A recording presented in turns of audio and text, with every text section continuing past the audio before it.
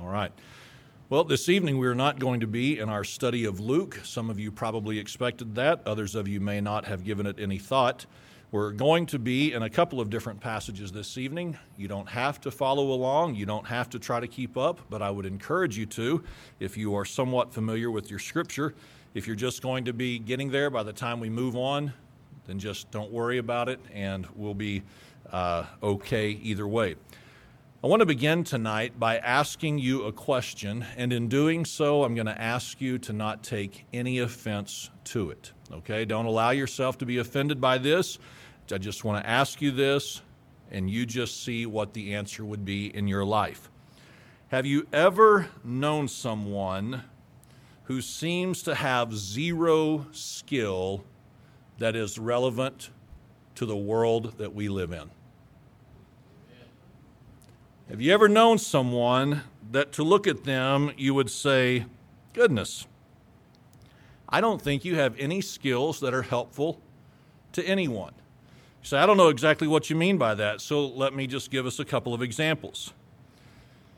If you had car issues, like something wasn't right with the car, are there certain people that you would not even consider contacting in light of that issue with your car?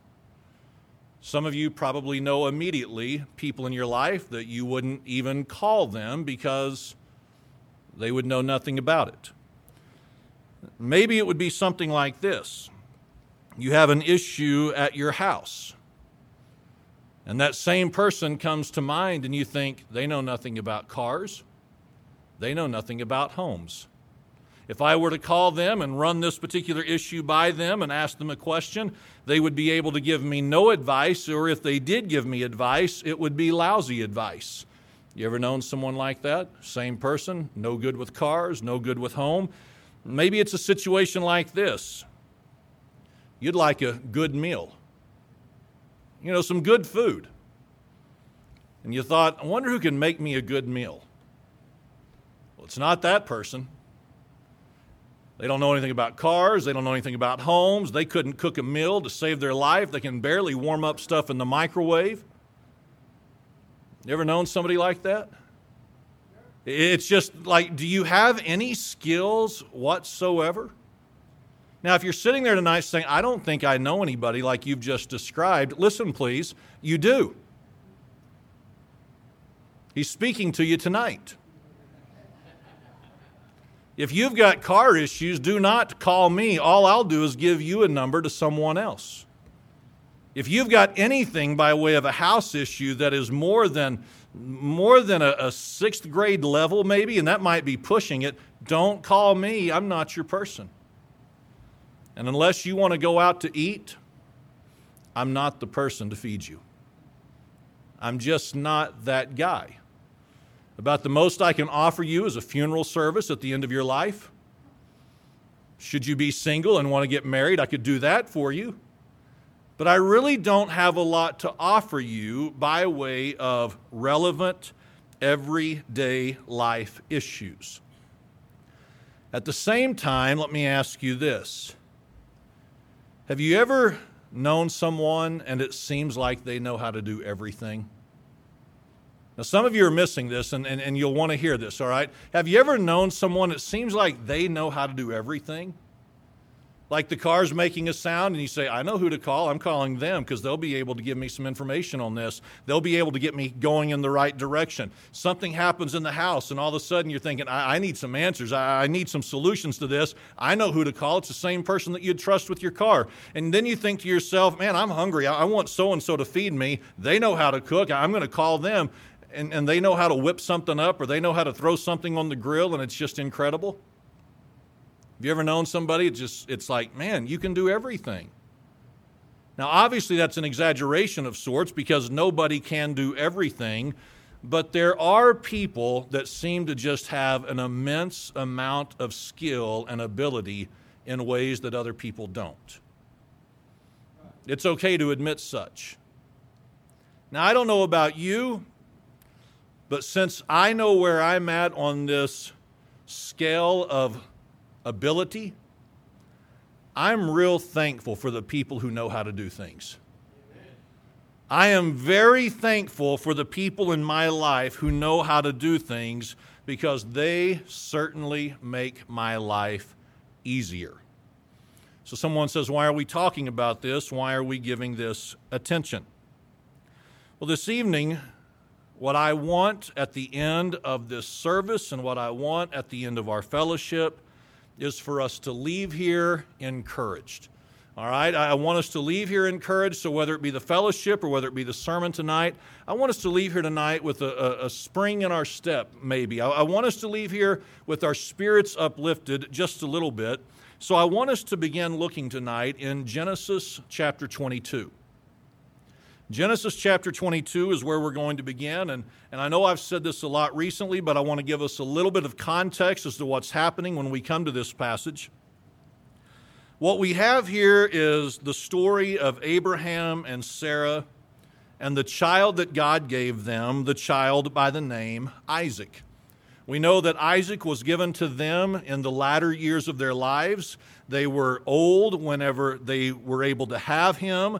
And God did something in the lives of Abraham and Sarah to test them and their level of obedience in ways that you and I don't understand. It doesn't quite make sense to us, but in an effort to test the obedience of Abraham, what God said to him was this: I want you to offer your son Isaac as a sacrifice to me. Now again, we don't understand that, we don't comprehend that, we would question why would God do such a thing. It doesn't matter what we think of it, that's what God said to do. So here is Isaac, and he is a young boy at this point. He's an adolescent at the very least. And Isaac understands what all is going on and what all is taking place, but he doesn't quite understand where the sacrifice is. And so he inquires of this with his dad, Abraham. So notice in verse number 6 what it says. Upon Isaac asking his dad, Dad, where is the animal that we'll sacrifice, not knowing that he was the intended sacrifice, it says, and Abraham took the wood. Let me make sure I've got the right verse. I do. We're just going to read a couple of verses. It says, and Abraham took the wood of the burnt offering and laid it upon Isaac his son, and he took the fire in his hand and a knife, and they went both of them together. So this is when they're going up the journey to where the sacrifice would take place. And Isaac spake unto Abraham his father and said, My father. And he said, Here am I, my son. And he said, Behold the fire and the wood, but where is the lamb for a burnt offering? So this is where Isaac inquires as to where the burnt offering is, the lamb that would be used. Now, we understand this if we know the story in verse number 8, that Abraham responded with a statement of faith. In verse number 8, Abraham said, My son, God will provide himself a lamb for a burnt offering. So they went both of them together. So as Isaac asked, Where's the lamb? Abraham says in faith, Son, you don't need to worry. You don't need to be concerned. God will provide himself a lamb. Now, where they were at exactly, the terrain that they were in exactly, you and I don't know. We don't know where all this would have taken place.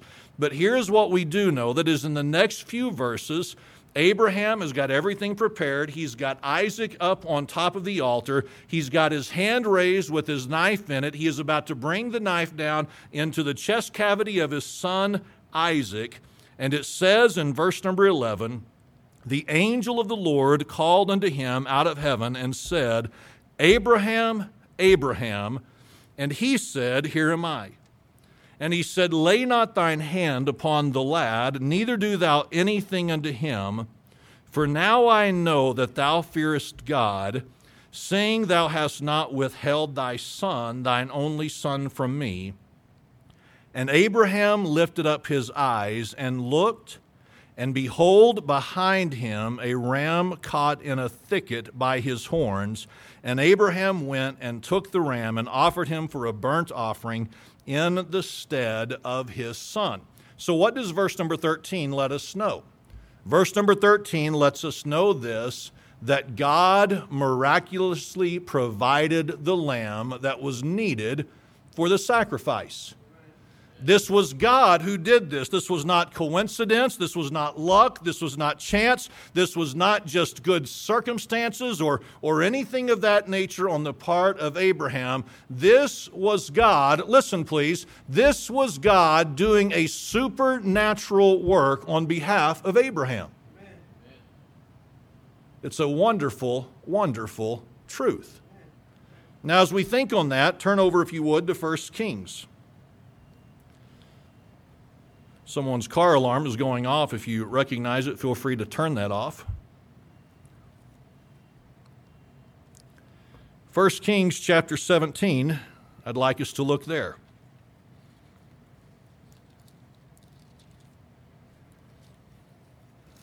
Again, just a little bit of context. We have the prophet Elijah. The prophet Elijah spent some of his time, we don't know how much, but some of his time in the presence of King Ahab and his wife Jezebel. Not exactly two of the more godly people that we're aware of. They're not two godly people that we're introduced to in the Scripture. And so notice what it says in verse number 1. It says, "And Elijah the Tishbite, who was of the inhabitants of Gilead, said unto Ahab, As the Lord God of Israel liveth, before whom I stand, there shall not be dew nor rain these years, but according to my word." Think about how weighty that statement is. It's not only will there not be rain, there will not even be dew on the ground for the next several years. Elijah says, "Until I give the word, there will not be dew nor rain." Then it says in verse number 2, "And the word of the Lord came unto him, Elijah, saying, Get thee hence and turn thee eastward, and hide thyself by the brook Cherith, that is before Jordan. And it shall be that thou shalt drink of the brook, and I have commanded the ravens to feed thee there." Now, I know that we're familiar with this passage, but think about this. God says to Elijah, "I've talked to some birds for you. I've talked to some birds, I've talked to some ravens, and here's what I've done. I've commanded the ravens to feed you at the brook where you're going to reside until the brook dries up because of the drought that will take place." So Elijah, it says in verse number 5, it says, "He went and did according unto the word of the Lord, for he went and dwelt by the brook Cherith, that is before Jordan." In verse number 6, "And the ravens brought him bread and flesh in the morning, and bread and flesh in the evening, and he drank of the brook." Can you imagine being Elijah? God leads and impresses upon him to go to this place, this brook, Cherith, and he says, now listen, I've talked to some birds, and the birds are going to feed you. You think there's a chance that Elijah kind of felt dumb at first? I'm sitting here. This feels really weird. And then all of a sudden, from whatever direction the birds come, some birds come and one has some bread and one has some flesh. Don't you know Elijah was thinking to himself, what in the world? That's crazy. And then the next morning, there's birds showing back up again, and they've got bread and they've got flesh, and then that evening there's more birds with more bread and more flesh. And how long did that last? How long did that happen? Well, it happened until the brook dried up, the Scripture says. But what is that once more on the part of God for the sake of Elijah? That is a miraculous provision on Elijah's part. It's not because of luck. It's not because of good fortune. It's not because of coincidence or chance or anything of that nature. That is because of the supernatural, miraculous work on the part of God in the life of Elijah. And then the brook dries up, and what does Elijah do? Well, upon the commandment of God, he goes to visit this widow, and he says to this widow, fix me a cake. The lady says, I've only got enough supplies to make a cake for my son and myself. We're going to eat it, and then we're going to die. And Elijah says, make me a cake first, and she did. And what happened? That cruse of oil never ran out. Amen. For that entire drought, not only was Elijah provided for, but the widow and her son were provided for. A miraculous, supernatural act of provision on the part of God in the lives of Elijah and the widow and her son. Now turn over to 2 Kings. 2 Kings chapter 6.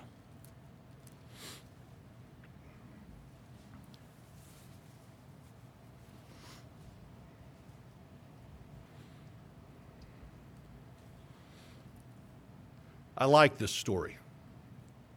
This may not be one of your favorites, and it's not really one of my favorites per se, but I like this one. So notice what it says in verse number 1. This is no longer dealing with Elijah the prophet, but Elisha the prophet. It says, and the sons of the prophets said unto Elisha, behold now, the place where we dwell with thee is too strait for us. Let us go, we pray thee, unto Jordan, and take thence every man a beam, and let us make us a place there where we may dwell. And he, Elisha, answered, go ye. And one said, be content, I pray thee, and go with thy servants. And he answered, I will go. So he went with them, and when they came to Jordan, they cut down wood. Remember, they're clearing out an area. So it says in verse number 5, but as one was felling a beam or cutting down a tree, it says, the axe head fell into the water. The axe head comes off the handle and it goes into the water. And the one who was using this tool, it says, and he cried. He didn't mutter, he didn't mumble, he didn't just kind of fumble over his words. It says, and he cried, so with a loud voice he said, alas, master, for it was borrowed. So this was a borrowed axe in the hand of this man who was cutting down the trees with those who were with him. The axe head falls off. The scripture lets us know that it's made of iron. Iron doesn't normally float very long.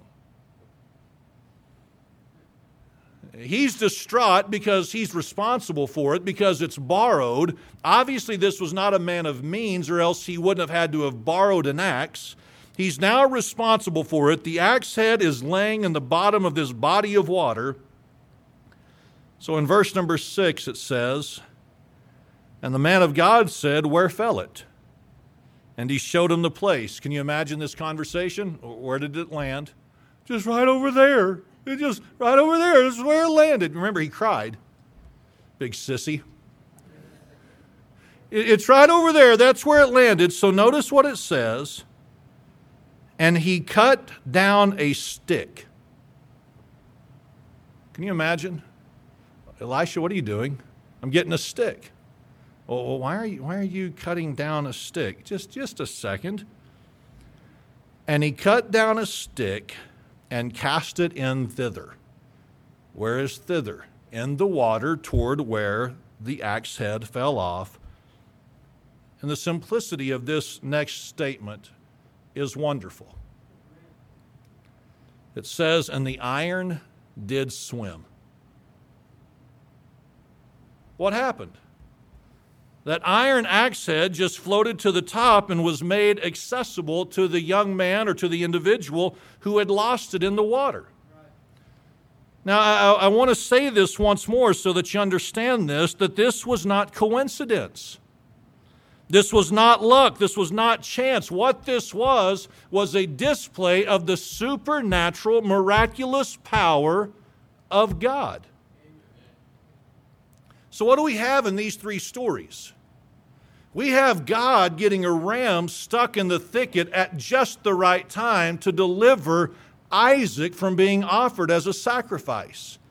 We have Elijah being fed by ravens because God talked to the birds and said, take some bread and some flesh to this man who is by the river. And then after that, the cruse of oil that never goes dry. We have a story of this young man who lost an axe head in the water, and the iron swims, not because of anything they had done, but because of what God was capable of doing.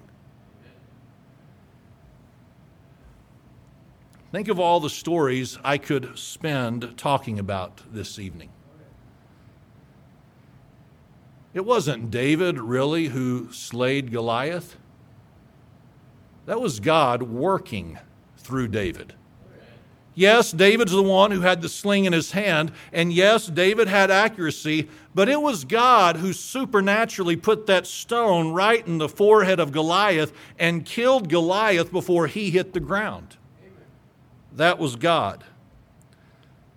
It was God who rained hailstones from the sky and delivered the children of Israel out of battle, so much so that more died from the hailstones than the actual combat that took place. I like that story.